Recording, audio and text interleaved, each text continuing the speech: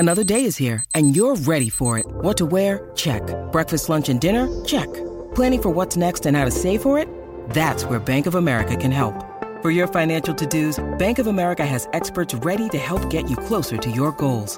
Get started at one of our local financial centers or 24/7 in our mobile banking app.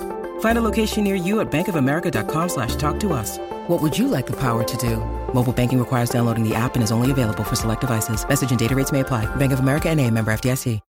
When you need mealtime inspiration, it's worth shopping Kroger, where you'll find over 30,000 mouth-watering choices that excite your inner foodie. And no matter what tasty choice you make, you'll enjoy our everyday low prices, plus extra ways to save, like digital coupons worth over $600 each week. You can also save up to $1 off per gallon at the pump with fuel points. More savings and more inspiring flavors make shopping Kroger worth it every time. Kroger, fresh for everyone. Fuel restrictions apply. Hello, and a warm welcome back to the show that revitalizes your perspective on agriculture, livestock management, our food networks, and the dedicated individuals behind them. I'm Brian Alexander, delighted to be your guide on this journey. You're tuned into Ranching Reboot, and today we're embarking on episode 151. Let's dive in. This week on Ranching Reboot, we're thrilled to have Land Trust back as our sponsor. Land Trust is the go-to platform for sports enthusiasts searching for new hunting or outdoor adventure spots. For us ranchers, Land Trust offers a secure and straightforward way to connect with these adventurers. I understand how challenging it can be to trust strangers who show up wanting to discuss hunting on your land. That's where Land Trust steps in.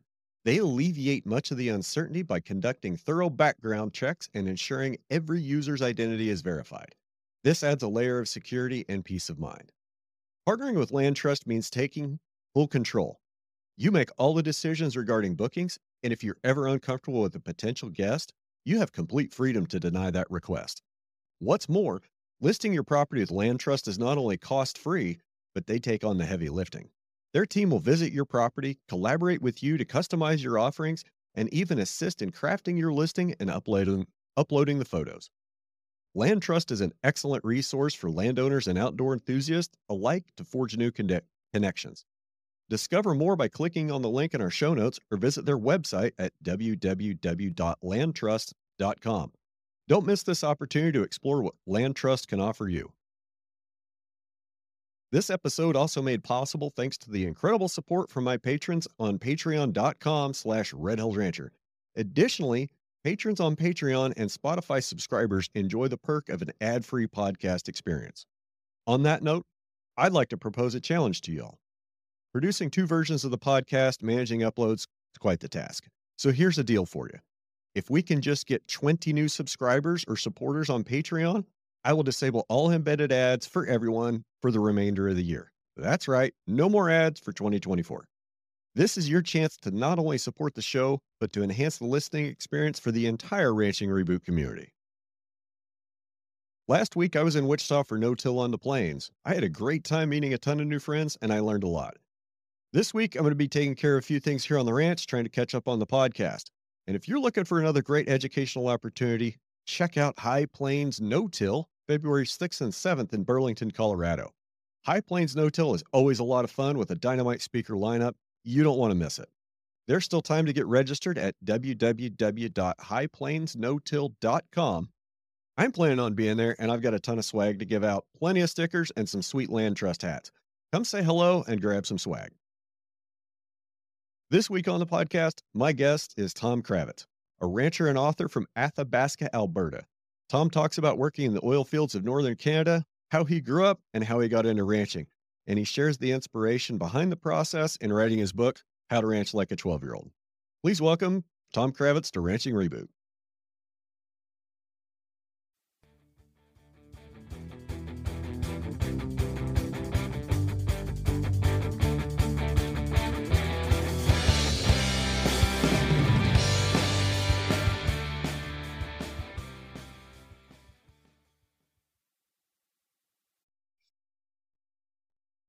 Tom Krawiec, established author, thank you for joining me on Ranching Reboot.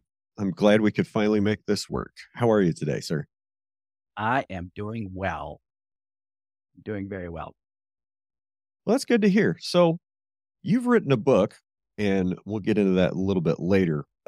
I want to hear about the why of why you wrote the book and how you got there. So I guess start us off a little bit about, kind of who you are and where you're from and what you do. Okay, I'm actually I'm a little embarrassed about just because I'm not nothing special. I just I have a little story and just like everybody, but I guess I should tell my history because that's what it seems like people want to hear about each guest. So I actually grew up in Oil Town. My parents had a oil field trucking company, and yeah, that's what I did. But my passion was not my passion. I was really interested in Uh-oh. agriculture. What happened? I just lost your audio. You did? Can you hear me now? Can you still hear me? Give me a thumbs up. All right, let me pause it for a second and see if I can figure out what's going on. Okay, cool. Well, that was a little interesting audio thing. Never had that happen. All right, where were we? We just got started. I was talking about growing up in an oil town. Yeah. Okay. So tell me about that. Your folks had an oil field trucking company, I think is where Yep. Yeah. And, but both my parents came from a farming background, mixed farming. And that's where my relatives were. And I loved spending time out there. In fact, I would go and spend all summer out on farms. And then from there, yeah, I wasn't interested in trucking at all. And then, although I did quite a bit of it, but then I went to university, got into rodeo, I rode bulls for a number of years. And then through trucking, I got onto the drilling rigs. I met a very influential person in my life, Dwayne Carroll, who was my tool push. Taught me a lot about being an entrepreneur, how to be organized, how to train people. Man, I was just very lucky to have him come into my life and mentor me along. And for those that don't know, the driller runs the crew on the rig, and he's got to be responsible for leading and training and those things. Yeah, but Dwayne was actually rig manager. Did I say driller? I meant he was the rig manager. Okay. Yeah. Actually, I worked up to be a driller. I went from water hauler to driller in just a few years. So that was pretty cool. Yeah. And then, you know what? I quit the rigs, and the winter, I forget what a winter was. I heard about out at work. I heard a guy talking about this course called holistic resource management. Okay. Now it's called holistic management. So that would have been my wife and at the time. We took the course in January of 2000, and we just jumped in. We took a direct marketing course a few months later in 2000, March and February. And we started grazing hogs, sheep, chickens, and custom grazing cow-calf pairs in 2000. And then I got through holistic management. Of course, there's the ecology part. And I read Andre Bolsin's book, Grass Productivity. And for some reason, I got hooked on growing grass. And that's been a passion of mine ever since. And then I guess kind of the inspiration for the book, and actually inspiration for the way that I think about ranching.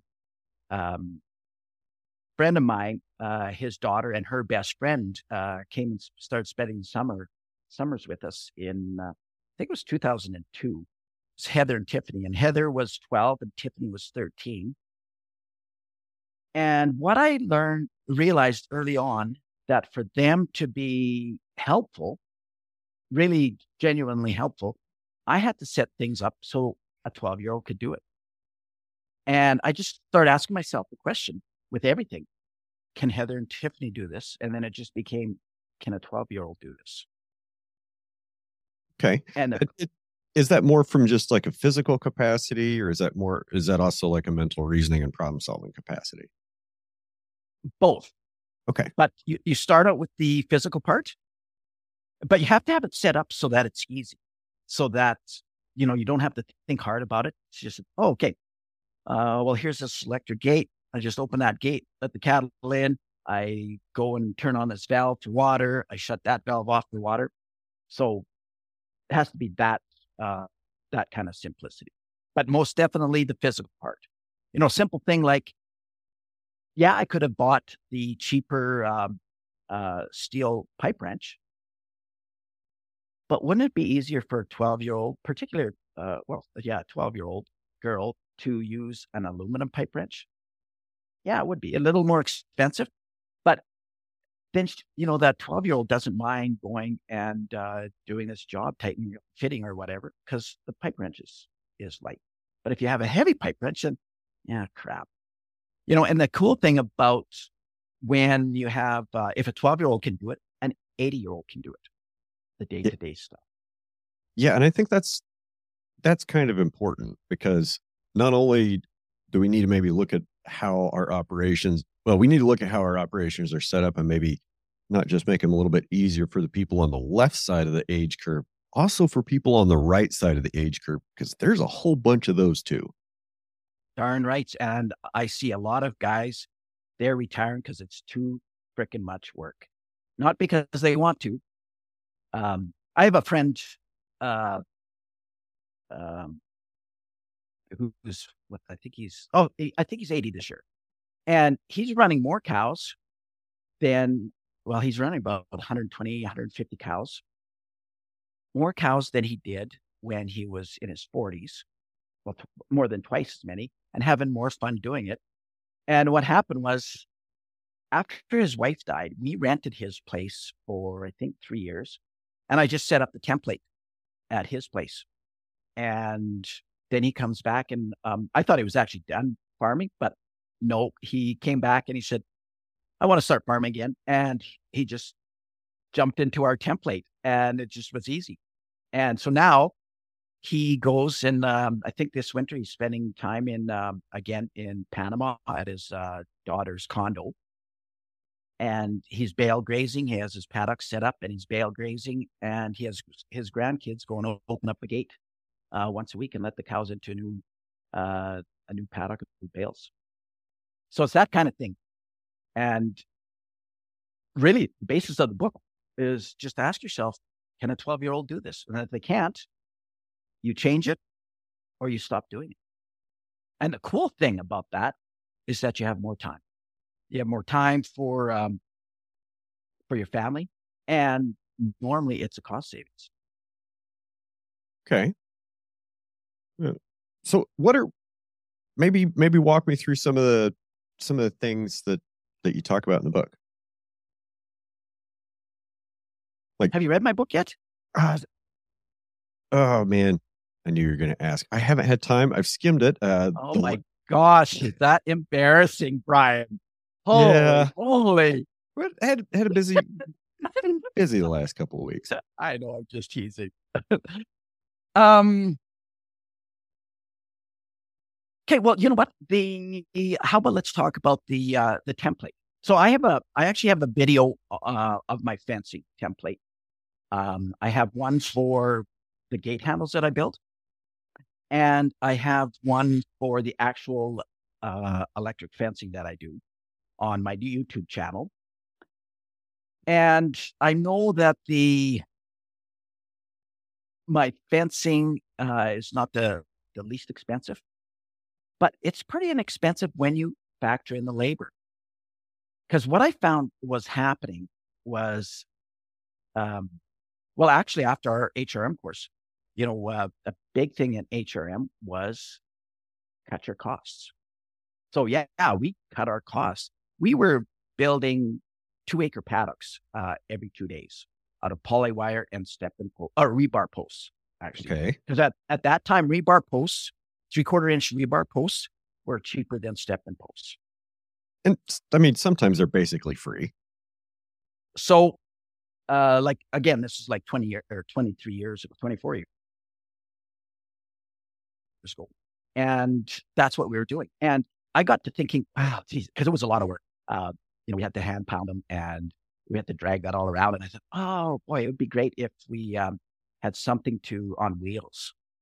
Well, I went and found a couple of old uh, pull type golf carts, and I just rigged it up so that I could put the rebar posts in there.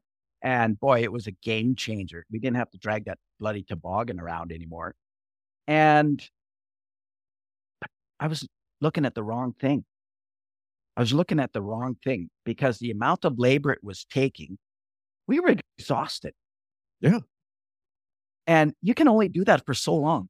And so that exhaustion, yes, it's physical, but it's also mental. So then you stop thinking, you don't have the capacity to really think things out. Like I was head down, ass up. And here I was just thinking of, well, how I could just get a golf cart and pull this around, when I should have been thinking, maybe I should stop doing this. Maybe there's an easier way to skin this cat than trying to get a better knife. That's exactly right. So the template with the fencing, as an example, I go with two wires, high tensile, 12 gauge. I have large posts, like my end posts, and my corner posts are 5 to 6 inch, 8 feet. And my line posts are 4 to 5 7-footers. So much more expensive. But here's the reason that I did that, is because... Now, is this going to be like an internal subdivision fence, or would this be more of a perimeter containment fence? Both. Okay. And here's the reason. There's lots of in Athabasca area, well, not just Athabasca area, other areas that I've branch managed. There's elk and moose. Now, when you have a full-grown moose or a herd of elk hit your fence, something is going to break. Yes. Come spring, it's easy to just go with a cordless drill, and I use a cordless drill and screws for the insulators, the claw type insulators. Yeah, you just screw them right to the wood. Yeah, you bet. Now that's pretty darn easy. In fact, the 12-year-old, I've sent 12-year-olds. Actually, I think the youngest kids I've sent is 10 years old, around on a quad and go and put insulators in the spring. But if you have a busted post, well, now it's a different situation. So if you don't have a post pounder, you have to go rent a post pounder. At that time of year, in our area anyways, very good chance it's muddy. So there's a chance of getting stuck. And so often what was happening was that, I couldn't get in there to pound a post. And so then I was just jimmy rigging it so that I had a fence. And then next thing I know, I have a fence jimmy rigged all over the place. And so once I started going with the bigger posts, I didn't have that issue anymore. Yes, I still had issues of going and doing the insulators, but that's not a big deal. That's just going around and checking your insulators is just basic maintenance. Like, you bet. I mean, I'll go out and ride everything before the season starts, get things picked up, get things ready to go. But then again, they want to go set an energizer somewhere. I go check all that fence before I turn it on, because I want to make sure that it's going to be good and not kill my battery the first day. Sure. And yeah, go on. I'm sorry. Yeah. Well, so anyways, that's just an example. That's something that I went to and I said, okay. Oh, and the reason that I go 2 wires is because I was custom grazing. And so we had, particularly when I started taking yearlings in, we kept calf pairs over like all year round for 2 or 3 owners. So that was not a big deal. It was easy to go with just 1 wire. But once we started bringing yearlings in, routinely there would be one or two that would be in another paddock. And so then it became a labor issue, because what happened was that I only had one or two summer students. And so they'd be coming usually out of university. So they don't know how to, their stockmanship wasn't the greatest. So it would take them, a minimum of half hour. Well, even me, a minimum of half hour to go and get those yearlings and get them back in with the herd. And with the summer students, a lot of times what would happen that I would have to go. So that just adds on, onto labor in my day. And you start adding that up over the course of, 5 months.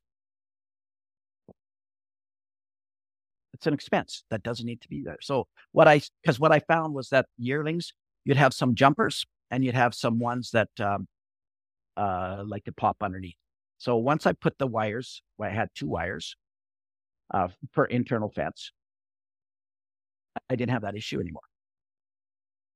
Okay. Are both wires hot, or are you having a conductor in the ground? No, both wires are hot. Okay. Yeah. I forget exactly what the, like just off the top of my head, what the distance or the measurements are from the ground. But yeah, it's in the book. And I actually talk about it on my YouTube video as well. Exactly what those distances are. And, that's just trial and error that I came up with that. So there's an example, just cutting down labor. Like, I listen to your podcast, and so many people talk about how busy they are. So yeah. I'll give you, sorry, go ahead, Brian. No, I mean, it's only going to be more of a problem as we move into the future. Labor is going to be more expensive. It's going to be harder to get a hold of, and your time gets more valuable. And we got to find these labor saving hacks that save us time and save us money, both not just now, but for years down the line. Because there's no sense in saving 10 cents today to spend 50 cents next year. I agree. Yeah, I totally agree. And just to give you a little perspective on this. So, I said that, or I think I said that we direct marketed meat for 7 years. Okay. And then you said that past tense.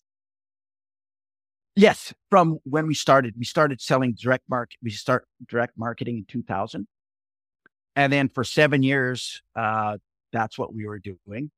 And I was bringing in custom grazing along at that time, and I just found that for us we weren't making enough money. Yes, our gross margin per unit was fantastic. But our turnover, we had to get our turnover up. And I realized that for us to increase our turnover to where to pay our mortgage and raise our kids,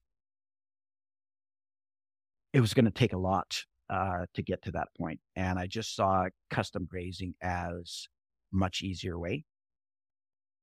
And so, so we wound down the direct marketing business and went into custom grazing.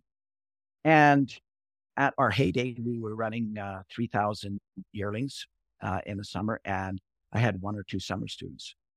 And I'm not exaggerating, Brian, when I say this. We had 6 hours of work per day between 2 of us. That was it.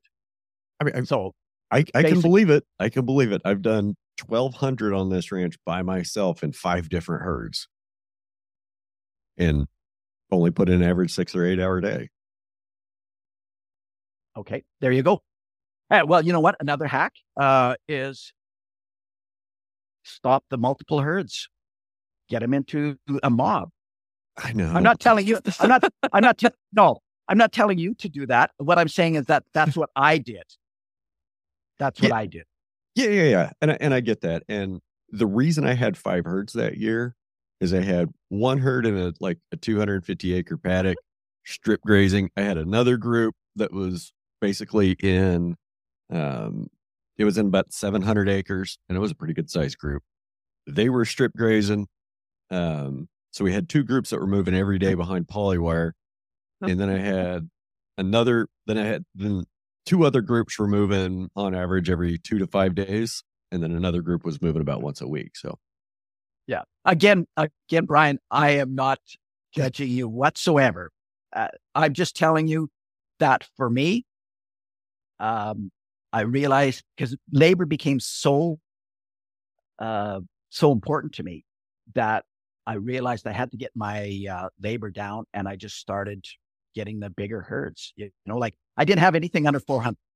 Like if I could not put a cell together that I could run 400, I did not take that land because it was all on rented land. It was we ran 3,000 yearlings on about 5,500 acres, and it was pretty much all rented land.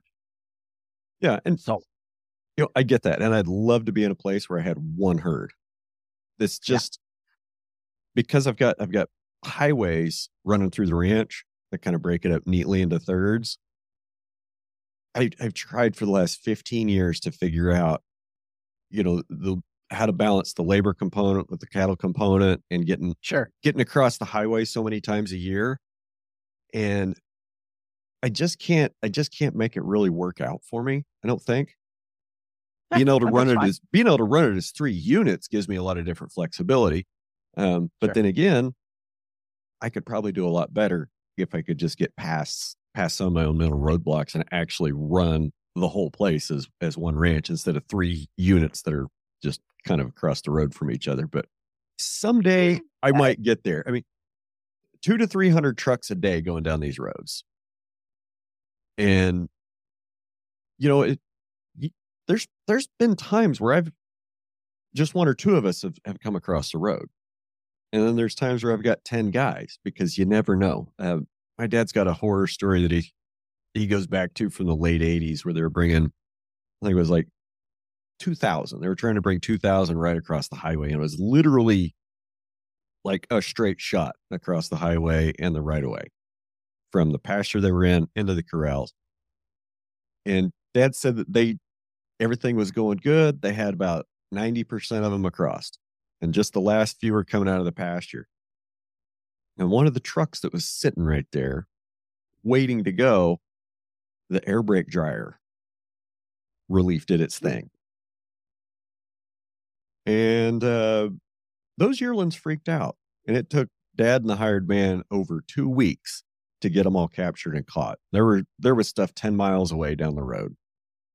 Wow. So I get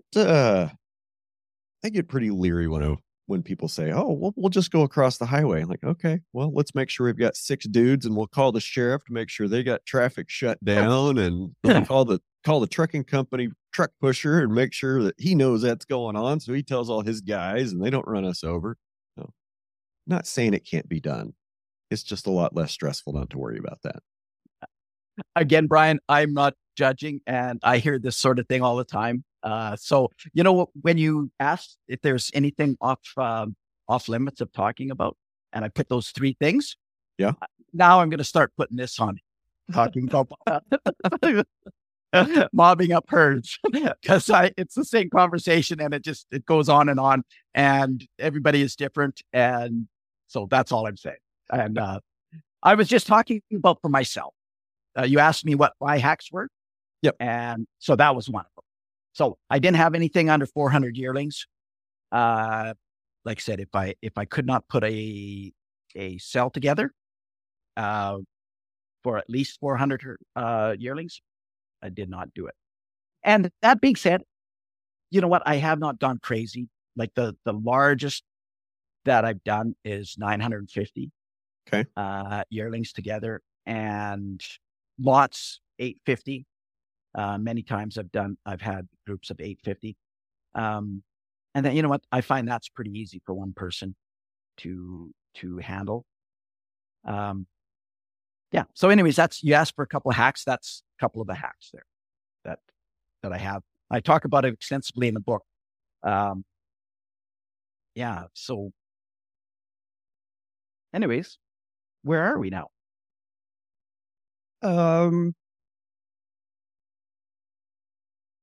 couple of notes that I have is you talk about selective versus non-selective grazing, and topic of conversation around here of late is name brand grazing. And by that I mean it seems like, and I'm not picking on you in particular at all, like this is just a general observation about the grazing side of the whole industry is That's good, because I hate when people pick on me. There's so many terms, right? And Yeah. managed intensive, ultra high density, and it goes on and on and on and on. And I get a little bit worn out from hearing quote brand names of grazing, because it seems like there's a lot of folks that are telling everybody to do the same thing, just under slightly different names so they can sell their program with their name. And to me, it really comes down to that it's hard to have a one size fits all program for grazing, because the land is so different and everybody's management context is so different with, the management ownership dynamic and, and long-term goals for the property. So I like to shy away from, brand names. So tell me about how you like to graze. Okay. Well, you know what?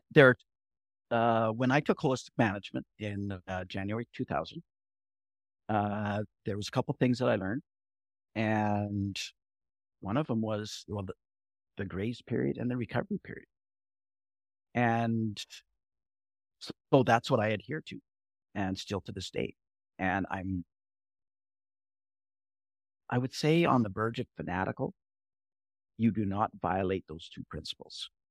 And you can have all the excuses you want about, well, I had to do this or I had to do this. I don't care. It for myself. And I cannot violate those principles. And I will do anything. It doesn't matter how much flooding there is. And I have to go, 2 miles around a flooded area to get to the pasture that I need to. I'm going to do that because I'm not going to violate those two principles. And that's what I was taught in holistic management 20-some years ago. And so, the growth curve, the grass growth curve, and you have stage 1, stage 2, and stage 3. Okay. Yes, sir. Okay. So, I learned, okay, we want to stay in stage 2. And so that's what I did. And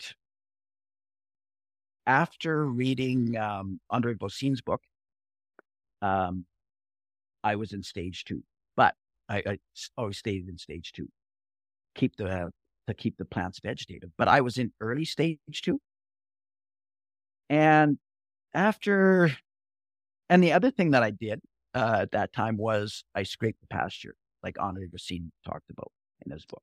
What do you mean by scraping the pasture? Well, it's kind of like what the non-selective grazers are doing right now. Okay. From what I understand of what they're doing. But that's what I was doing. Trying to total, or the total graze, trying to graze everything in there all the way down. Yeah, you bet. Okay. So that's what I was doing. But you know what? I would say by year 3, I started to realize, okay, that's not working. I'm not getting the ground cover that we need. And I'm not getting the performance on the animals that I would like.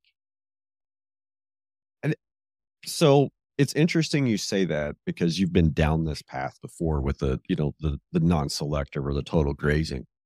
And it's been my feeling for a while that it'll work for a couple of years, but then it's going to start to go downhill. Well, I don't know about going downhill. I will not go there, but definitely plateaus. Okay. In my experience. And I'm just going to go, well, it's kind of with this topic. Something that I am getting is I'm getting emails from people who have been grazing 6 to 8 years, and they have found the same thing. So they have gone and they have followed these methods, and they've had fantastic results, but then they plateau. And the place that they plateau is not where they want to be. And so that's what I found. But anyways, so it was, so year 3, so I stopped doing that. And then by year 5, I start to realize that I wasn't really improving the soil. I was I was getting probably, I would say 4 times the utilization of people around me. Okay. But when I really looked at the soil, I was not really improving it.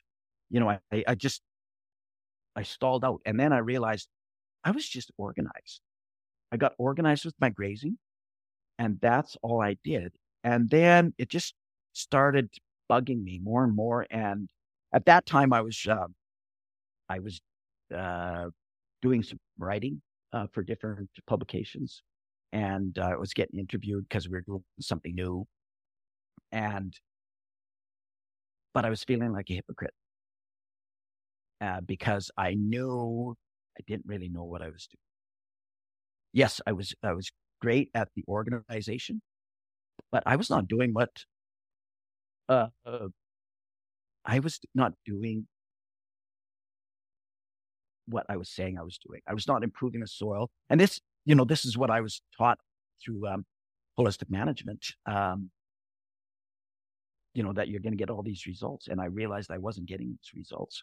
So then what happened was I stopped. I stopped writing. I stopped reading because I knew that these other people that I was reading about, they didn't know either, but they were still talking the same story. So I just went and stayed on the ranch, and I figured it out. And a lot of it was by luck. Like when I moved my grazing from, I call it the sweet spot. So that is just the point just before plants go into reproduction, into the reproductive phase. So late phase 2? Late phase 2. And once I did that, Brian, things changed completely. The animals, like the performance, I'm not going to say went through the roof, but greatly improved. And I was getting this, the grass started to really improve again. I had plateaued, and now it was really going. And then, it was just better all around. It was getting more ground cover. The animals were doing better. The grass was doing better. And I actually don't know where the end is on what we can accomplish when you start grazing or when I start grazing at that level. There's a point I call the tipping point. And are you familiar with stock days per acre, Brian? Oh, yeah. Yeah. Okay. There's a point that, again, this is by luck. Once you hit, it's about 175 stock days per acre. Once you hit that point, the grass production takes off. And what it seems like to me, there is enough biomass there that there's enough biomass above the ground and there's enough biomass below the ground. And that starts driving the system without doing any inputs except your management. And so in my experience, once I hit that point, that tipping point, in 2 to 3 years, I'm at 325 stock days per acre. Wow. Yeah, wow. Now, once you start doing the math on that, things on your ranch change a lot. But the trick is, if you do not get to that 175, you stall out. You stall out at a level. And somehow, I remember reading in Stockman Grass Farmer, I want to say 2005, I read this article.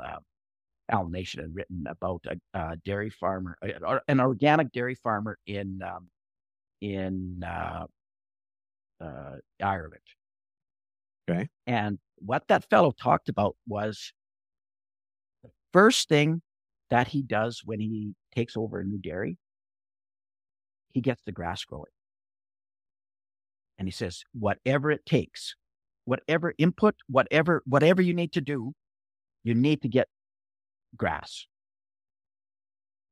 So once you have the grass, now you can start worrying about organics. You can start worrying about genetics. I'm nodding along in agreement because, it all starts with the soil. It all circles back to the soil. Right. And so how do we get that? So I'm going to come back to, like I said, the graze period and the recovery period. And I want to I actually think the key that we're missing is grazing in the sweet spot. And that is where there's enough recovery for the plants. But the plants stay vegetative. So the cool thing about this, I find anyways, so I've been doing this based on my observations, for 20 plus years. And then now I think in the last probably 4 or 5 years, I've been reading a lot of research.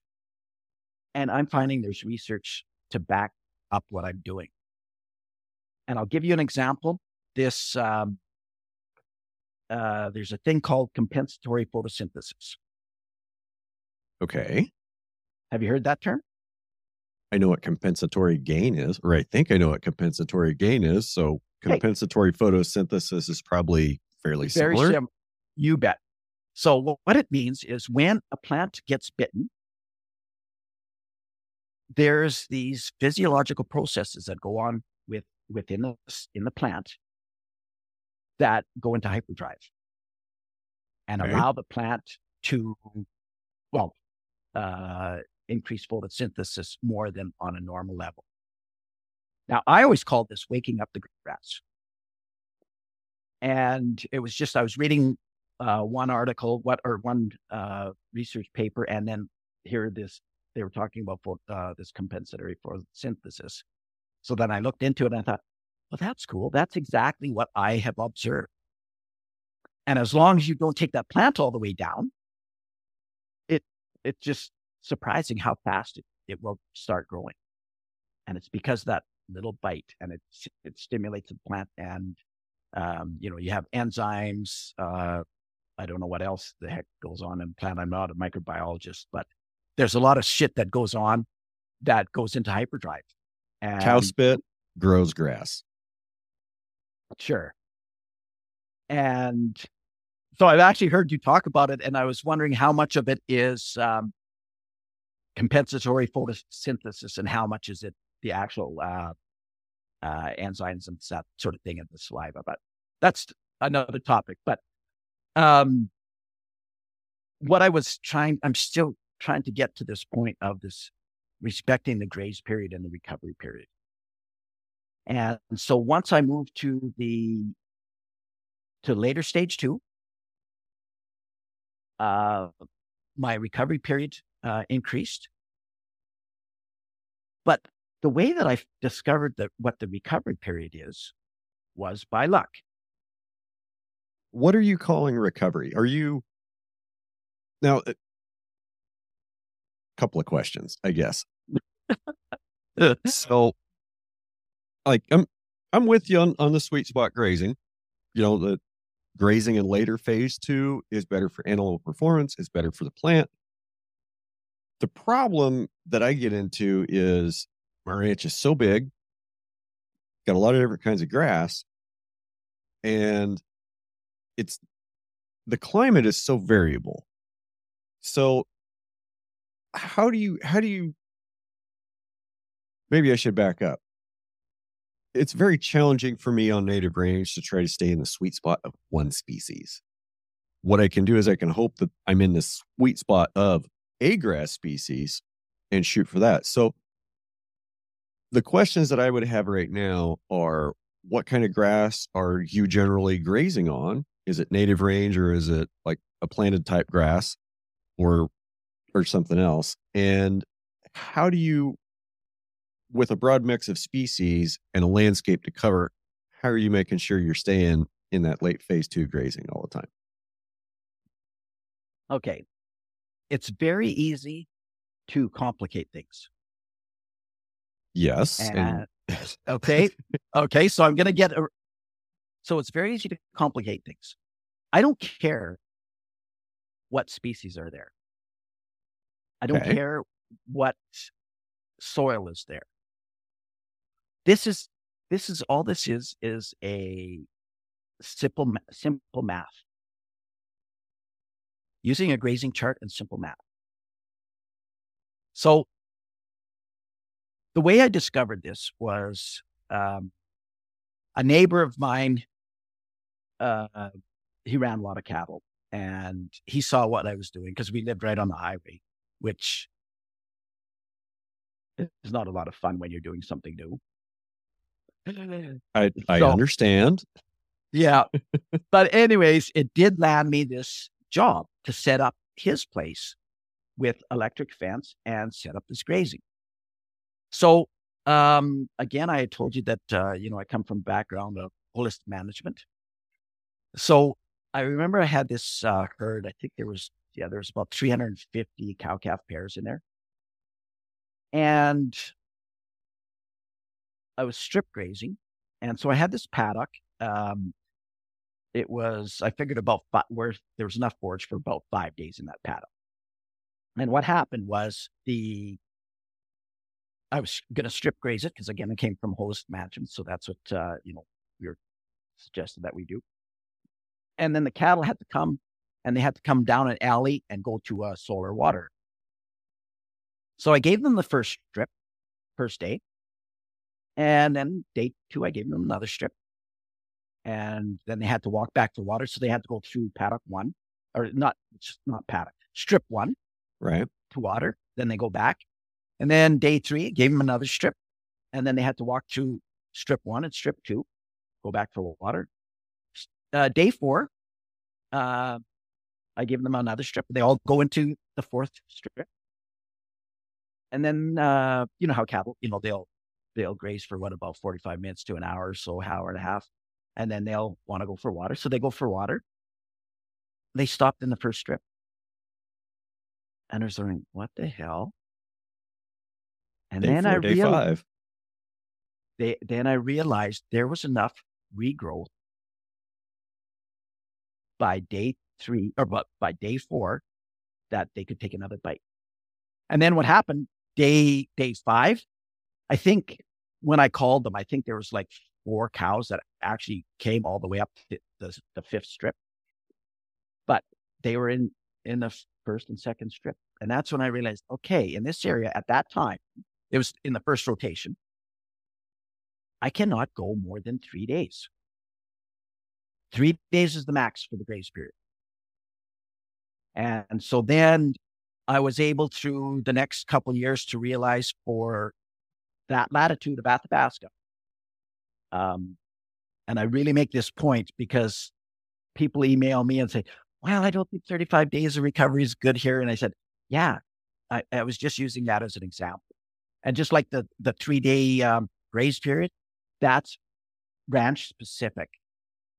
So latitude, conditions, moisture, and all that sort of thing, very specific. So at that latitude of Athabasca, it was about 35 days of recovery, plus or minus 5 days. And consistently, right from when I first started, was the recovery in that first, the first rotation. Here, it's usually 5 days.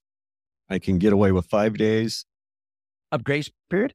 Yep, I can get away with 5 days before I'll start getting regrowth. On a strip graze type situation, where I was maybe taking a little bit more, and granted, comparing apples to potatoes because different years, it seemed to take maybe another day when I was strip grazing at high densities and taking it down a little bit farther. Right. You know what? We better not get into that because I just wrote an article detailing what you're talking about, and I put a lot of research into that article, dating back from 1952. It started, and how plants stop growing for a period of time once you get somewhere between 40 and 50%. When you take 40 or 50%, the plants stop growing and they start sloughing off roots. But if you stay, below that 40%, the roots keep growing and the plant keeps growing. But that's that article. Yeah. I'm with you. Yeah. And when I say take it all the way down, there's still a plant crown with 6 or 7 inches of dry matter and short leaf on it. I'm not talking about making it look like a pool table. There's guys that do that. I'm not one of them. No, and I knew what you were talking about. It's just that I just wrote that article for Stockton Grass Farmer. I sent it in. I don't know if they'll ever publish it, but I sent it in here in November, detailing all that research that points in the direction of what I'm doing, kind of, because there isn't actually research that I've been able to find and really looking at grazing in the sweet spot. And I've lamented to Chris Nichols. Dr. Chris Nichols? Have you heard of her? Yeah, we've met. Oh, okay, cool. So I was lamenting to her about that one time that I can't find the research. And she said, Tom, there is no research. So anyways, that's an aside. But getting to this recovery period. So you know what? Because I know where you are. And I was thinking that you're going to be about that 4.5 to 5 days of graze period just for the latitude. I haven't grazed that as far south as you are, but I was kind of guessing that. And so something that happened, I want to say 5 or 6 years ago, it was when I was a ranch managing. I had a cell that had 13 paddocks in. Okay. So I do my graze plan and we're going around. We just about finished the first rotation. And I go to do my second plan for the second rotation. And I noticed that, hey, this works perfectly, corresponding with the graze period. And then I thought, and I just did a little more investigation. And then I tried it a few more times, over the course of this many years. And I realized when you have 13 paddocks and you know your graze period, so you let the animals tell you what your graze period is. When you plug that into the formula of holistic management on how to figure out your recovery period, it works perfectly. And basically what you're using is you're letting your animals tell you. In holistic management, you normally start with the recovery period, and then you work back onto your how many paddocks you have and your graze period. I use that formula still to this day, but I use the graze period, and I let the animals tell me what the graze period is, and then from there, I'm able to figure, using 13 paddocks, I'm able to figure out the recovery period. Okay. Because often we're taking the recovery period, we're just pulling it out of our ass what the recovery period is. Somebody says, oh, well, 60 days. Well, there's a lot of times that 60 days is way too long. And there's there's times where 60 days is about 200 not enough. All depends on rainfall, right? Sure. And temperature, Yep. Latitude, how much sunlight you get in a day. Like in northern Alberta, excuse me. What happened was I was ranch managing, and it was kind of at I forget exactly the latitude, but it was at the latitude of Calgary, Alberta. And I was used to grazing. I think it's about 54 degrees latitude. I'm not sure at Athabasca. Anyways, So really far but north. yeah, I can't remember exactly. Well, really far north is relative, man. Fair point. I mean, when you get 20 hours of daylight in July, you're far enough north. Yeah, exactly. And that's what I'm talking about. And so anyways, I was used to, about 35 days of recovery. And so I'm riding around on this ranch, just kind of assessing the grass. And I was noticing on the alfalfa, because I was worried about bloat. And I like to have about 20% bloom on the alfalfa before I go in. And boy, it was taking a lot longer, or relatively a lot longer than normal. And I was just like, what's going on here? And then I started thinking, quite a bit further south. And so then I went and looked exactly where we were. Okay, we're down at Calgary. So then in that situation, the recovery time went from 35 days to 42 days. And all it had to do with the amount of daylight in 24 hours. Because, that further north, and I forget how many, well, in your case, how many miles further north, but, it made a 7-day difference. I can believe that. Yeah, because, we didn't have as much, further south, we didn't have as much daylight packed into 24 hours. Yeah, for sure. Hey, how about we take a quick break? I got to pee really bad. Be back in just a minute. Sounds good. Yeah, we're back. So just for that little break, we were talking about recovery, grass recovery, and the difference in latitude. And I was thinking there's just in the last 5 years, there's been such a tremendous variation in my recovery period because of the climate and the rainfall and temperature that we've had. And I was thinking, my rule of thumb is I'm going to like my recovery period. I want to be between 45 and 60 days generally. And sometimes that's a little closer to 90 and sometimes that's a little closer to 30, but 45 to 60 is kind of where I'm at generally for planning purposes as the window. And there's some years where we can get plenty of rain, but not enough sun. And we have to lengthen that rest period out. And there's years where, where it doesn't rain until June, like we've had, then it rain. Then all it does in June is rain. We get into July and things have to be adjusted again. So from my point of view, that recovery period is something I've got to kind of pay attention to every year and adjust. You adjust your graze period to kind of get your recovery period where it should be. And making those balances, can sometimes be a bit of a challenge. How much do you see that weather and climate affects your recovery period year to year? Completely, Brian. Okay. Like, it's just, I use this example and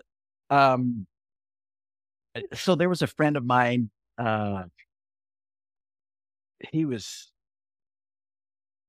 his ranch was like an oasis, but he just was doing it by the seat of his pants.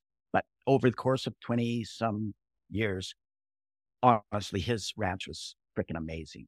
He was ranch manager there. I had never seen so much thatch. Like I would say he had 3 inches of thatch. Okay.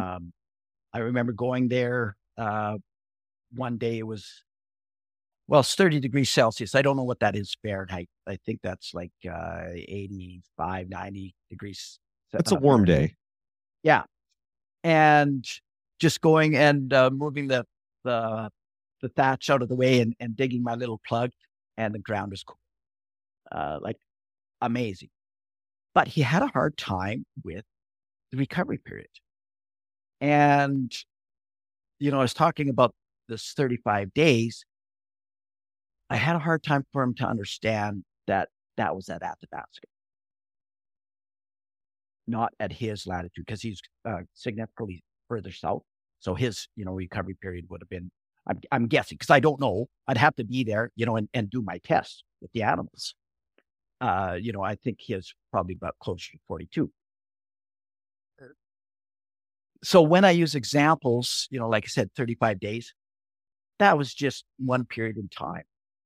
I have a video on my YouTube channel. It was actually, what I'm doing is I'm calling 300 finishing heifers out of the bush, and I use a whistle to do that. Again, that's ranching like a 12-year-old principle, because that video, from the time I crawl over the fence till the time all the animals are into the new paddock, is 5 minutes and 30 seconds. Okay. That's 300 by myself. You said that with a whistle, and I had to I flashed back to thinking about, there's a guy here in Kansas, Derek Klingenberger. Several years ago, he posted a video that went like really viral. He's sitting out in a folding chair playing, I think, Lords on his trombone. And then all the cattle come running over the hill. Like, okay, if you don't know what you're looking at and don't understand cattle, that can look pretty cool. But they're a simple animal, and they respond well to positive reinforcement training. And if every time you go out there and you make a consistent noise, they come to you, and then you lead them to fresh grass, they're going to understand that noise means good food. Exactly. And so I started out using bells, but bells are hard to carry. And so then I went to whistles, and I actually use, right now I use a couple different whistles, one whistle for each different herd. Because if you have, like, I was at one ranch where they had, there's a couple roads that went through the ranch. So sometimes I'd have yearlings on one side of the road, and one time I'd have, at the same time, have cow-calf pairs on the other side. So I had, the one whistle I had for the yearlings, it was a hunting whistle for coyotes. It was like an injured rabbit. I think that's what the whistle is. Okay. For the yearlings. And for the cow-calf pairs, I had just a hockey whistle, like a referee's whistle. So that I didn't want them, when I'm blowing the whistle, I didn't want them all coming to the fence. Both of them. I just wanted the ones that I wanted. And the other thing about the whistle is that, and rather than a voice, or banging on a pail or truck or something, I can send anyone out there. And like in that video on my YouTube channel, there's it was my nephew. I forget how old he was at the time. Well, he's taking the video. Well, I could have sent him out there with the whistle to call those heifers and move them into the other paddock. So anybody can do it. So what I was actually going to get to, that's what the video is about. Okay. However, there was a guy, I was at the Ranching for Profit School, which I've taken it 3 times. Oh, wow. I'm in executive link as well. Very cool. I got back into that. So yeah, I was at Ranching for Profit School, and there was a guy from Florida, and he was asking, well, how do you do that? How do you train them? And so I was explaining to him, and then I thought, oh, I have a video on my YouTube channel. So I was showing him that video.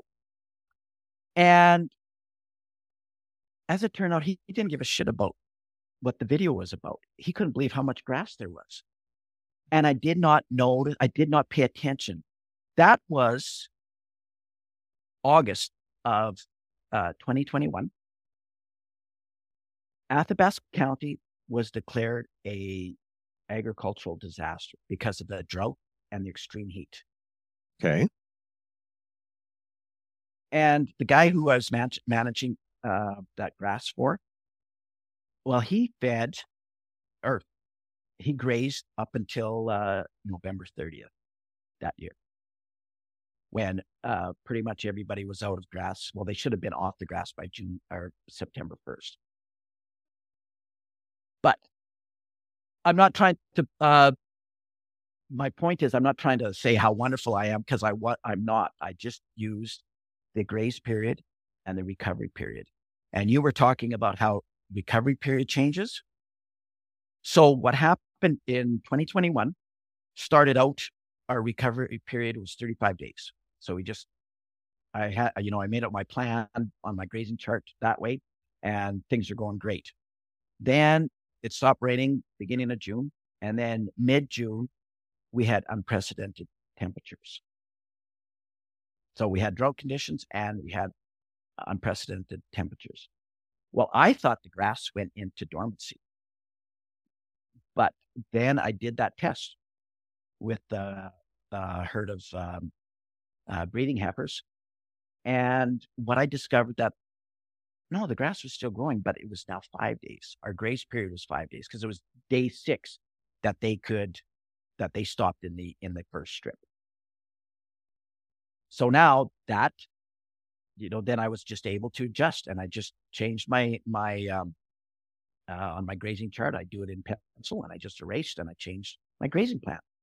Well, then the last week of July, we got a half an inch, 3/4 of an inch of rain, and the temperature dropped. Now it changed again. And compensatory growth, we got compensatory growth in the grass. I had never seen, so I've been grazing since 2000. I have never seen grass grow that fast and that much volume in August and September. And that's where we had something very similar happen this year. Last couple of years were really, really super dry. Yeah. Okay. And where I'm at, normally April the 8th is when things start greening up. Almost everybody in this part of the world turns out cattle to grass 1st of May. Okay. So that's just to kind of give you an idea. I knew it was dry. We're coming through April, and I'm talking to my clients like, if we can hold off bringing in cattle, let's try to do that, because there's just not a whole lot to eat, and I overwintered some last year, and through the process of overwintering, my forage budget said around July 15th is when you're going to run out of grass. July 15th, July 30th, if nothing else grows. Normally that's not a problem, because things start growing in April. Well, April the 8th came and went. April the 20th came and went, and there was nothing growing. May 7th came and went, nothing growing. May 15th, haven't had a drop of rain in 9 months. No precipitation to speak of. We get down to the 20th of May. And brother, I'm going to tell you, it was gruesome down here. Like, It was getting warm and it was dry. It looked like I would have expected to look in October in the middle of May. So I went ahead and made the stocking decision. Like, you can bring me this many. They might go home in 45 days. Like, I'm going to guarantee you July 15th, and that's it. So I made the deal. Trucks start rolling in, and it kind of started raining that day, and it kind of rained for a whole month. And by the time it got back, it kind of quit raining and the sun came out. It was down into July, middle of July. I was out doing grass surveys, and by the end of July, there was so much grass, I probably could have had 3 to 4 times the amount of cattle on the ranch this year that I did. And what you're talking about with compensatory grass growth. So all the grass growth that we didn't get in April and May showed up by the end of July. I had my little blue stem, my side oats, like my short C4 grasses. Those were waist high. My switchgrass, my big blue, and my Indian grass was 6 to 7 feet. It's just, I've never seen grass come in that fast and that thick. So Mother Nature, I mean, when you think you got it figured out, Mother Nature will throw you a curveball. Now, saying that, okay, I was in pretty good shape with that, and I could take advantage of that compensatory grass growth because those pastures were resting and they hadn't been under continuous animal impact like a set stock operation. If you can believe it, I still have several neighbors that do set stock, if you could believe that. And even now, I mean, well, 3 months ago at the end of the growing season, those pastures really didn't look that great. There wasn't a whole lot of recovery because they were continuously set stocked and they were grazed and nothing in there ever had a chance to recover. Dad always says a drought will show you the good managers from the bad, not how you go in, not living through it, but how you come out of it. Sure. So I'd just like to comment on that. There's so when you have that situation that you're talking about, there's two things that I find that have been my experience. If I let the grass go into stage 3, the grass has done its job for the year. So then we get 50% or less possible recovery or possible production on the reed. But if we keep the plants in that sweet spot, so we have it clipped before it goes into recovery period, we might have to, our recovery period might increase, but that grass is still at that stage. It has not gone into reproductive phase. So then what I have seen is once we do get a shot of rain, then we get that compensatory gain or that compensatory growth. I'm curious why, I mean, other than reasons of animal performance, why you'd be against ever letting your grasses complete phase 3 and reseed. I didn't say that I'm never. Okay. However, the article that my understanding, and again, I'm not a soil biologist. So most of what I do is based on my observation, but keen observation. I write stuff down. I started keeping my first grazing chart in 2000, and I still keep my grazing chart. I write down my what happened during the year, how much production I have. So the research points in the direction that grazing in that sweet spot, we are doing more for the soil biology. Dr. Nichols talks about in many of her presentations about we need to be feeding the soil biology more than once a year. So what happens when plants are vegetative? They are releasing exudates into the soil. Right. And that's what feeds the bugs. Okay. And I always think about it as, or I have always thought about this. I want to be feeding the biology below the ground the same quality of feed that I'm feeding the biology above the ground. Okay. And so there were several studies from 2001 that I found where they looked at this very thing. And what they found was that plants start releasing exudates, in the shoot stage, when the plants are small. Right. And it increases. The amount of exudates that they release increases, and it corresponds with the grass growth curve. And then once the plant reaches reproductive phase, it stops releasing exudates, and those exudates go into production of the seed head. So then what happens is that the biology goes back dormant.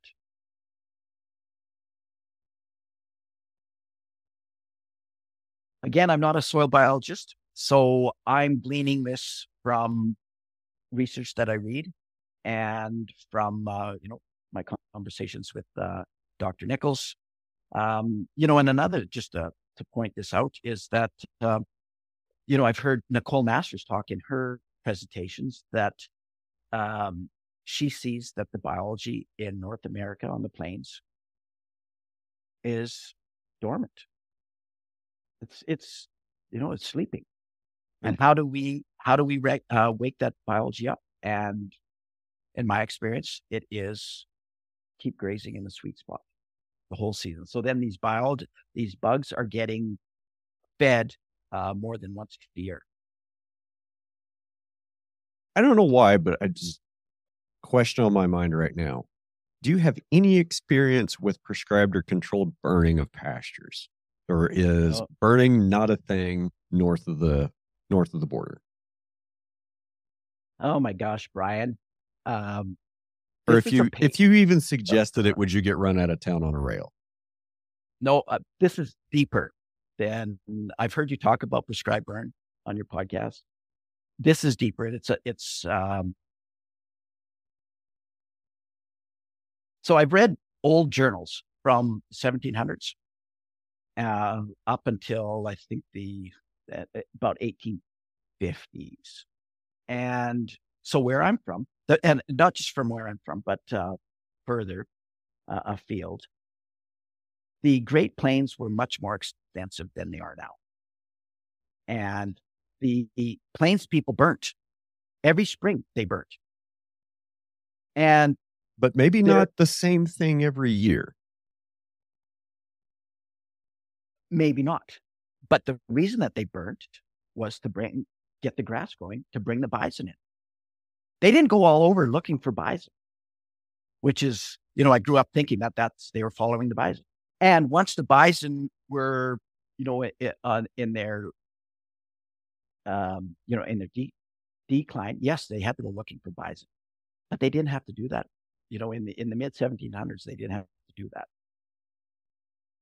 So anyways, Brian, you know what? This is a huge subject. And I haven't written the paper yet about it, but I'm going to dive into it because there are so many things about burning and the way that the Plains people dealt with the land that goes against what I learned as I was growing up. And it's a huge topic. And it's, I'll give you an example about this burning. There's a guy named Dr. Henry T. Lewis.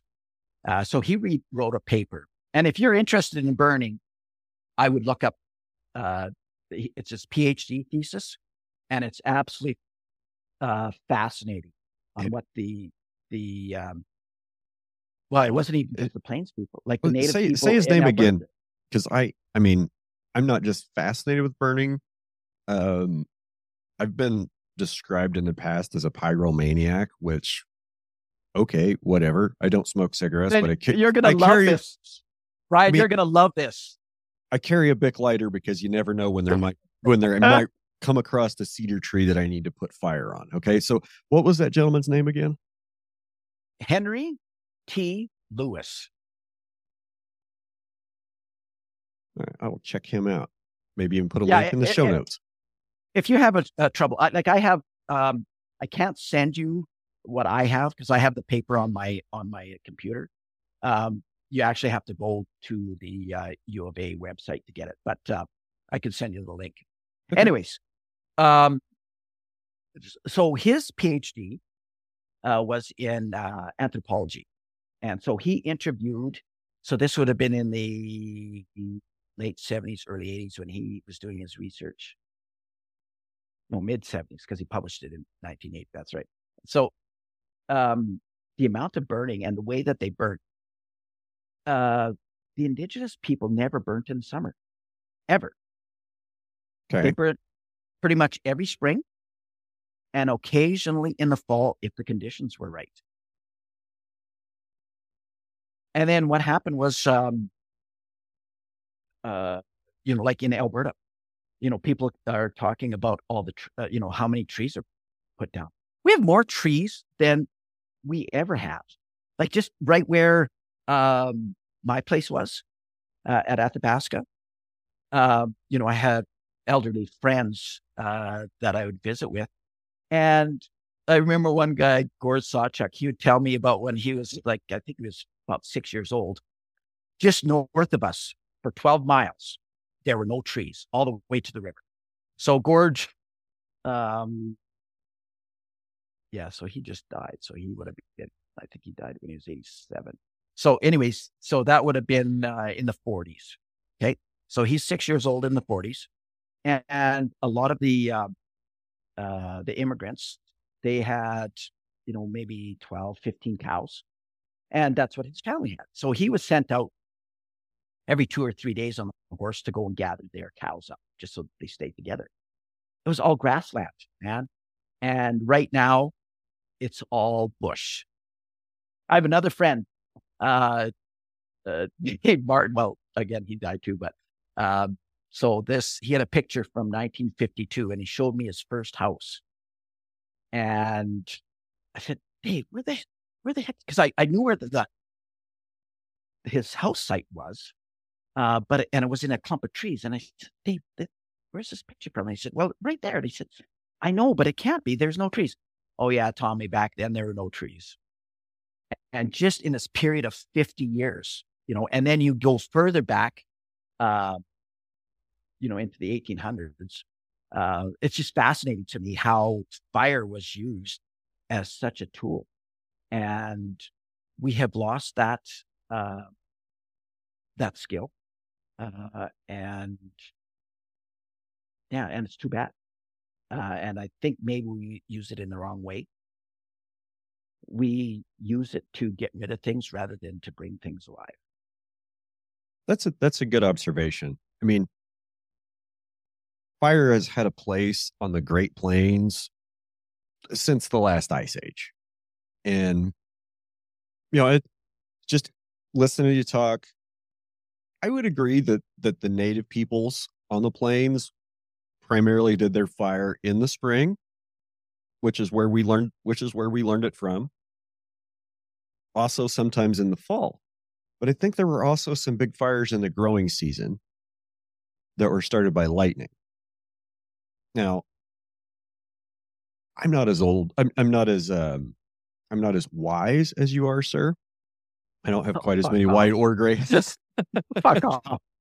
I don't have quite as many white or gray hairs, but I've watched a lot of wildfires. I've watched how they respond and how they start. And other than the human, I say the ones that are human caused, and that's either somebody throwing a cigarette butt out, a hot bearing along a road, or power lines slapping together make a spark. Those are kind of all man caused. Those can happen pretty much year round. The only fires I've seen lightning start, July and August. I take that back. I've seen them start several fires. The majority of those are going to be in July and August. So I've started to look at growing season burns as a thing because the guys over in the Flint Hills of Kansas are starting to figure this out. If you burn in the middle of April every year, it starts to shift your plant community. It starts to shift your grass community towards more of a cool season dominated. And it also encourages some herbaceous brush to come in, namely Sericea lespedeza is stimulated by spring burning. Research out of Kansas State University is showing that if you burn in the fall, like September, you can, or late growing season, late summer, early fall, you can really put a hurting on that Sericea lespedeza.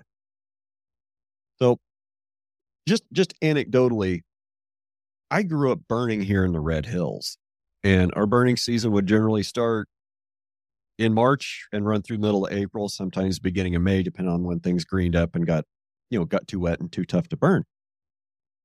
And I don't want to shift my whole ranch towards a less natural environment. And I guess what I'm saying is we're playing around in this area more with summer burning, like growing season burning. And it's different, but rebuilding fire culture in an area is a huge challenge if it's not there. So I guess I'm kind of rambling again. I'll let you talk some more. Well, I've listened to your podcast for the last 3 weeks, and I noticed that you ramble a lot. But that's all right, Brian. It's your show. I mean, So you know what? Okay, let's stop to talk about the burning because it's a huge thing. But you read that paper, and I think you're gonna. It's just fascinating. And you know what? Surprisingly, I went and listened to him in 1984. It was my first year university. And I just happened to be walking down a hall and I saw this flyer for a talk giving on Indigenous burning. I thought, oh, what the hell? And I just went and I listened to him in 1984. And then, and then now I'm really engaged in the research that he did. One last thing about burning is I think the farther south you go through the Great Plains, the more frequent burns happened in antiquity. And so like down around, you get down into the South Texas Plains, 2 to 3 years. And then as you go north through the plains, maybe that looked more like 7 to 10 or 7 to 15. Does that kind of maybe scan with some of your experience? Or do you think it needs to burn more often than that up north? Oh, I don't have experience. What I'm doing is I'm reading these old journals. Okay. From the 1700s. Okay. And that's what I'm basing my stuff on. I have no experience. Yes, I have burnt, but it scares the shit out of me. And so I don't like to do it. But, and I actually have not done it for agricultural purposes. If I need to do something, I use animal impact to do it. I do not use burning because I'm scared shitless of burning. So what you just asked me, it's my observations from reading these old journals and how the landscape was so different. We have these huge, in the last few years, we've had these huge wildfires in Alberta and BC. Well, definitely in Alberta, like Fort McMurray. Okay. Right. Fort McMurray got hammered. Yeah, that's right. They were almost shut down for 2 weeks because of wildfires all around. They evacuated the whole city. Yeah. And so I read a book from it was describing the first 30 years of the Northwest Mounted Police. And in there was a report from a constable. This is 1904. He was taking a prisoner from Fort Chipewyan in the middle of winter with dog sled from Fort Chipewyan all the way to Fort Saskatchewan. So I don't know how far that is. That would probably be, 500 kilometers. I don't know what that, maybe 600 kilometers. Anyways. It's a haul on a dog sled. Yeah, you bet. And so this is 1904. There were no trees from Fort Chipewyan until he got to the Athabasca River at Fort McKay.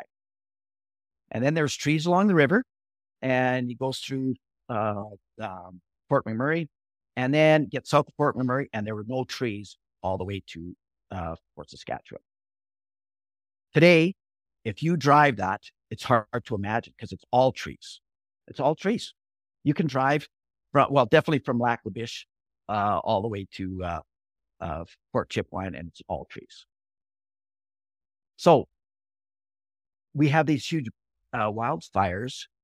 Oh my gosh, this is getting crazy here. What we're talking about, but you have these huge wildfires. It's blamed on climate change. Yeah, and I'm not a denier. Okay, I'm not a denier. Everything gets blamed on it. And let's look a little deeper. At one time, there were no trees there. It was burnt regularly. Another little funny story is, so in the 1920s, the federal government, Canadian government, formed the Wood Buffalo National Park, and they stocked it with bison. Well, the native people up there were thrilled because now they're bison. Oh shit, they can't go into the national park to kill them. So guess what they did? In the spring, they just burnt on the outside of the park. And sucked all the buffalo out. And, yeah. And it was just like, when I read that, that is so cool, because it just is so in line with what I was reading the journals from the 1700s. That people burnt early spring when the ground was still frozen, or semi-frozen, and they burnt, and they got that grass growing. They woke up the grass, and lo and behold, here come the bison, and we can have our spring bison. You know what got me started thinking about burning in this whole conversation? No. When you mentioned your friend with 3 inches of thatch, 3 inches of litter cover on his grass, I get that. And there are times when I see that, and what I see happening when we have that really thick thatch layer is, yeah, it's great for moisture infiltration. It's great to keep soil temperatures down, but it keeps soil temperatures down. And every once in a while, we need to get those soil temperatures up, maybe expose some of those seeds that are buried in the top layer to a heat event like fire to get them to germinate and sprout. So when I go to a pasture and I see 3 inches of thatch that's already been grazed, well, we know what, either eat it, pee on it, poop on it, or lay on it, right? Well, if they haven't done any of that and they've already been through and they've stomped on 3 inches of thatch, it's already biologically static. It's not cycling anymore. And to me, that's an opportunity to come in, put fire on the ground, just to recycle that old matter and re-jumpstart the grass growing. So that's how I got started thinking about fire, is talking about that excess thatch buildup. Well, I think we may be talking about thatch in a different way. We may have, because to me, thatch is something that is already down on the ground. It is thatch or litter, it's ground cover that the cattle aren't going to eat. Yeah, you bet. And it's gone on a little bit more than just, yeah. Anyways, yeah, it's a protection. And I don't know, you know what? I don't know enough about burning. And again, I'm scared of it. And I prefer to use animal impact to get the results that I'm looking for. Yeah, for sure. And there's nothing wrong with that. And maybe there is a way to manage that thatch layer better with a biological tool.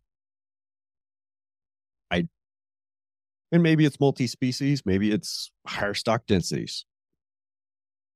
But, here, can I jump in?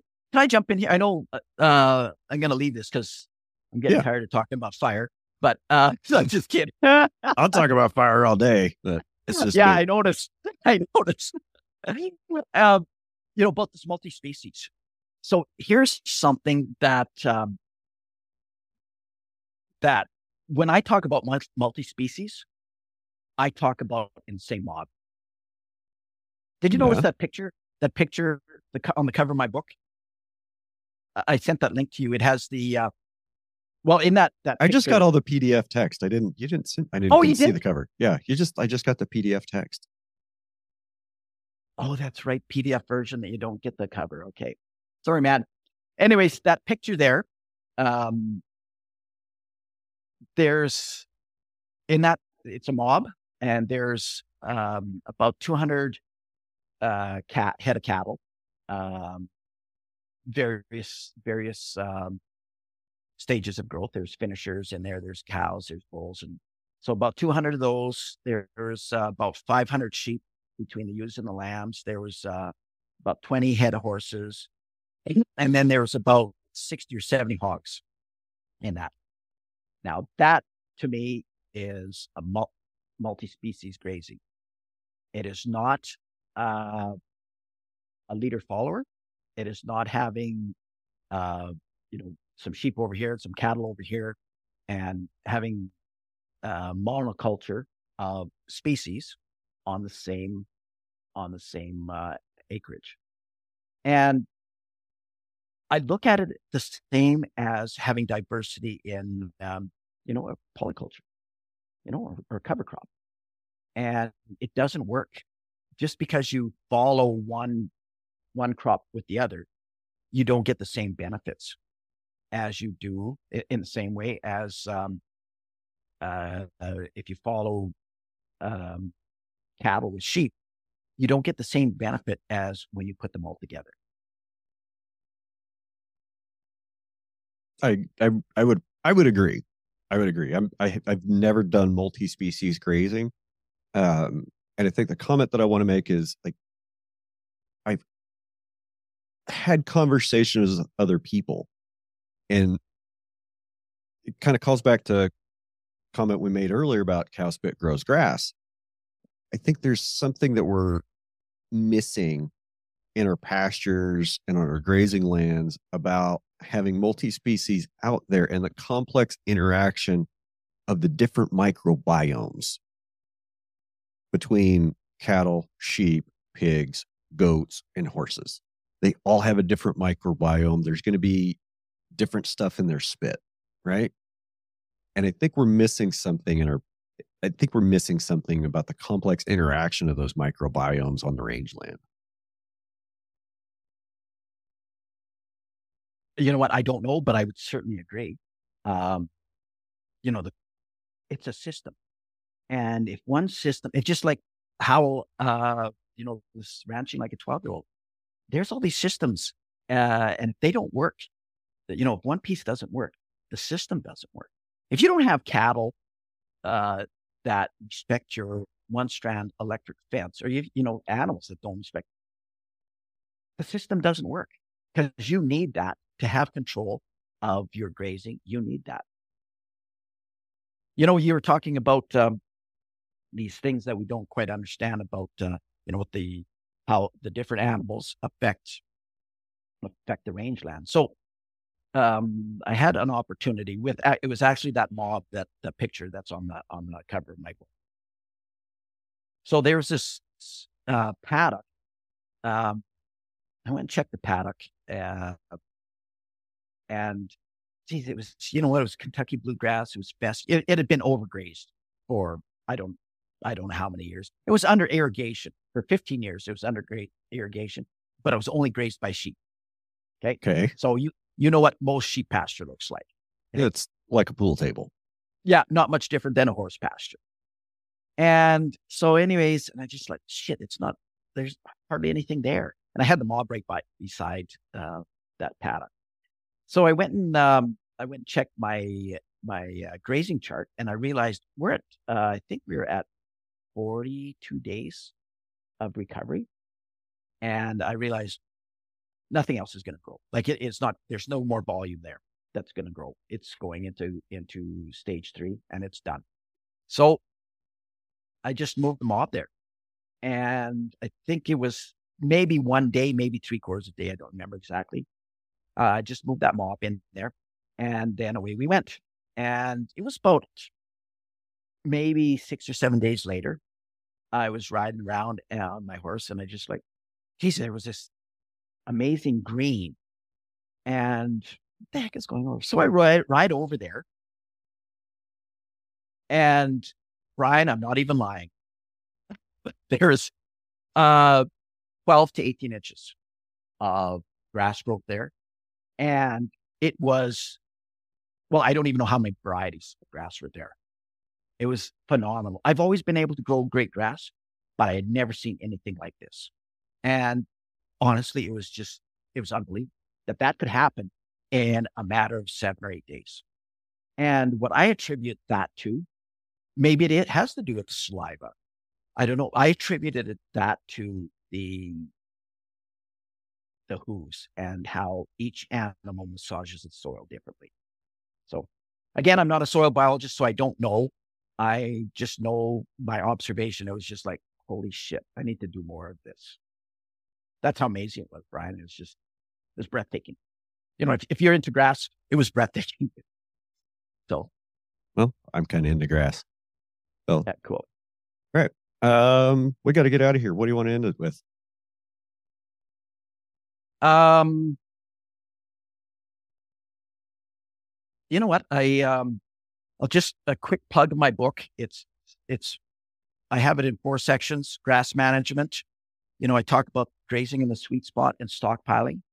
And that's another thing that stockpiling, if we're going to stockpile, let's stockpile some good grass, not crap. Yeah. And that's what happens is our animals end up eating crap, and we call that stockpile, but crap. That's all it is, in my opinion. So there's my little rant about that.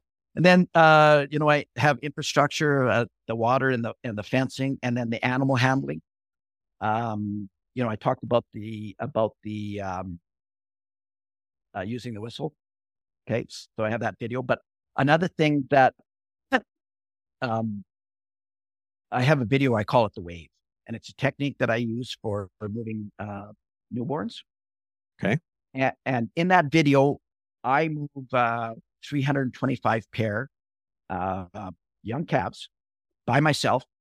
And I end up not doing it the way that I'd like to, but I have to come out from one paddock out onto a road, down a road, and then into another paddock. I do that all by myself.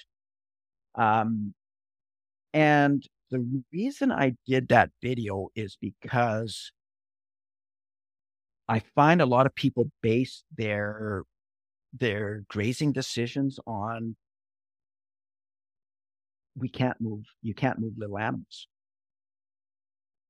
newborns. And actually, to tell you the truth, the reason that I had wanted to do that video, I had the video, but I just never put it together to put it on YouTube, was I was listening to somebody's presentation, and they said that exact thing to a room full of 500 people, that you can't move those little animals, and pissed me off enough that I went right from there and I did the video. And so anyways, that's on my YouTube channel. It's called The Wave. And we need to do that if we're going to manage, move our cat in sync with nature and get control of our grass and improve our grass.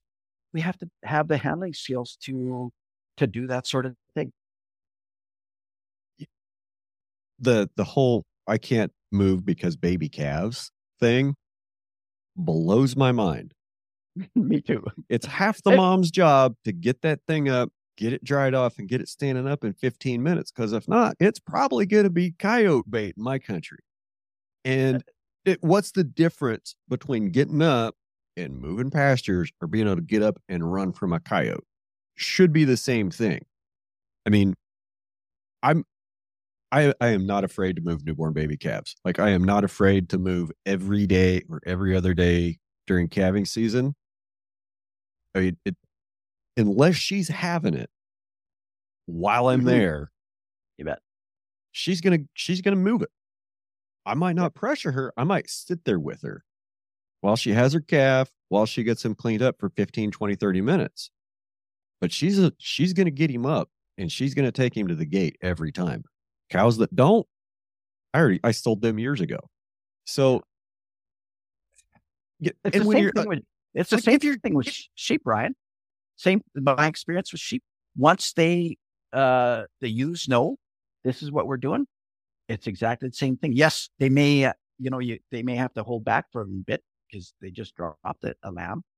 But I have to tell you, Brian, it took me 2 years of moving herds 4 to 5 times a week, different herds, before I got it figured out to where I could make that video and, okay, this is exactly what I do and this is how it works. So it's not an easy thing, and I understand that, but it's something I think us as whoever's a grazier, we need to learn how to do it, and we need to spend the time.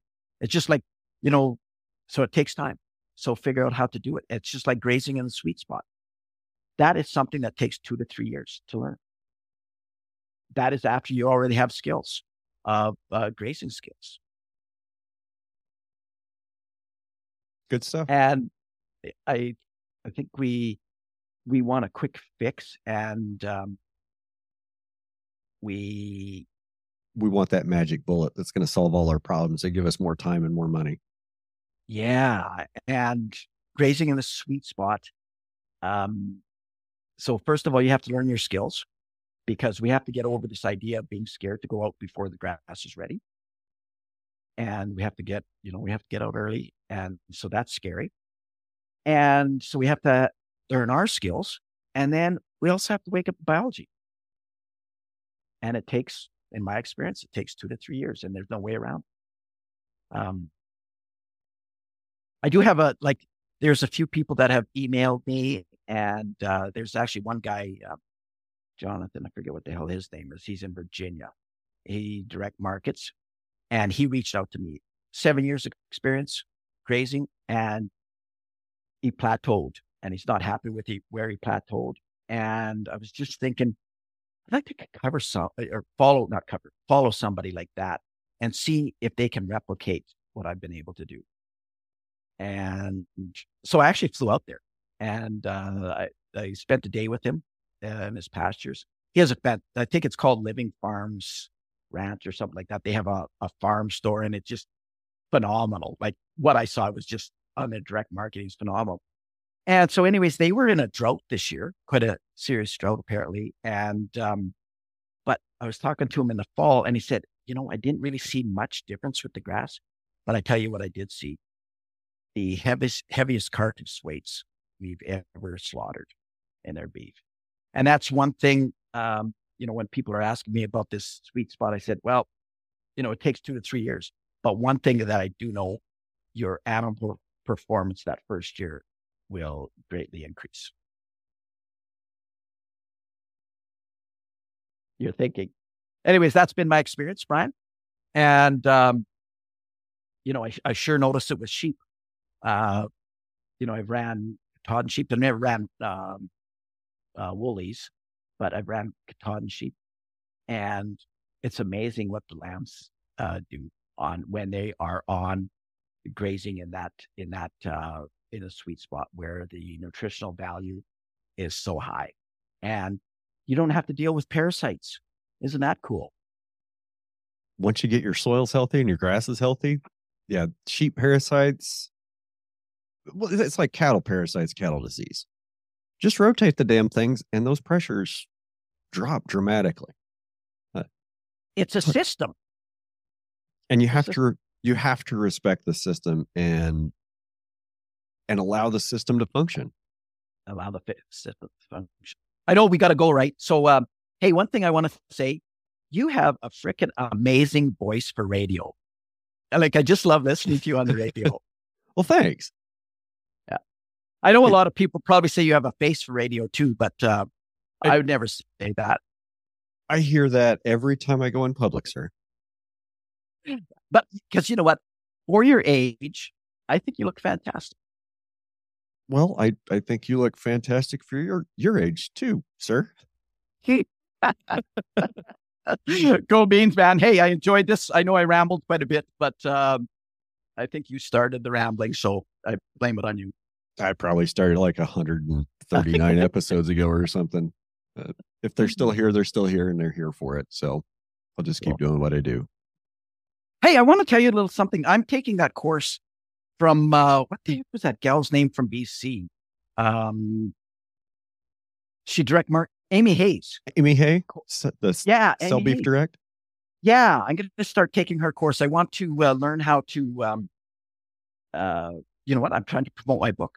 I may not write another book, and I just want to get on to figure out the social media thing. So I'm going to actually start taking her 6-week module course. So pretty excited about that. Amy's just such a cool chick. Great story, hey? Oh man, I could have talked to her for another couple hours. I just might have to do that some other time. Yeah. And the other thing, I can't wait to bump into Hobbs sometime and be able to sit down over coffee for a couple hours, because I think he and I have a lot to talk about. It'll be pretty cool. I would like to be a fly on the wall for that one, and maybe have a recorder for it. That would be interesting. Yeah, maybe we'll see. All right. A lot of stuff is private. Yeah. Yeah. I'm just kidding, man. Hey, it's been great, and I really appreciate you bringing me on. Hey, appreciate you. Appreciate your time today, Tom, and thanks for joining us. And I guess, gang, go do something with the week. See ya.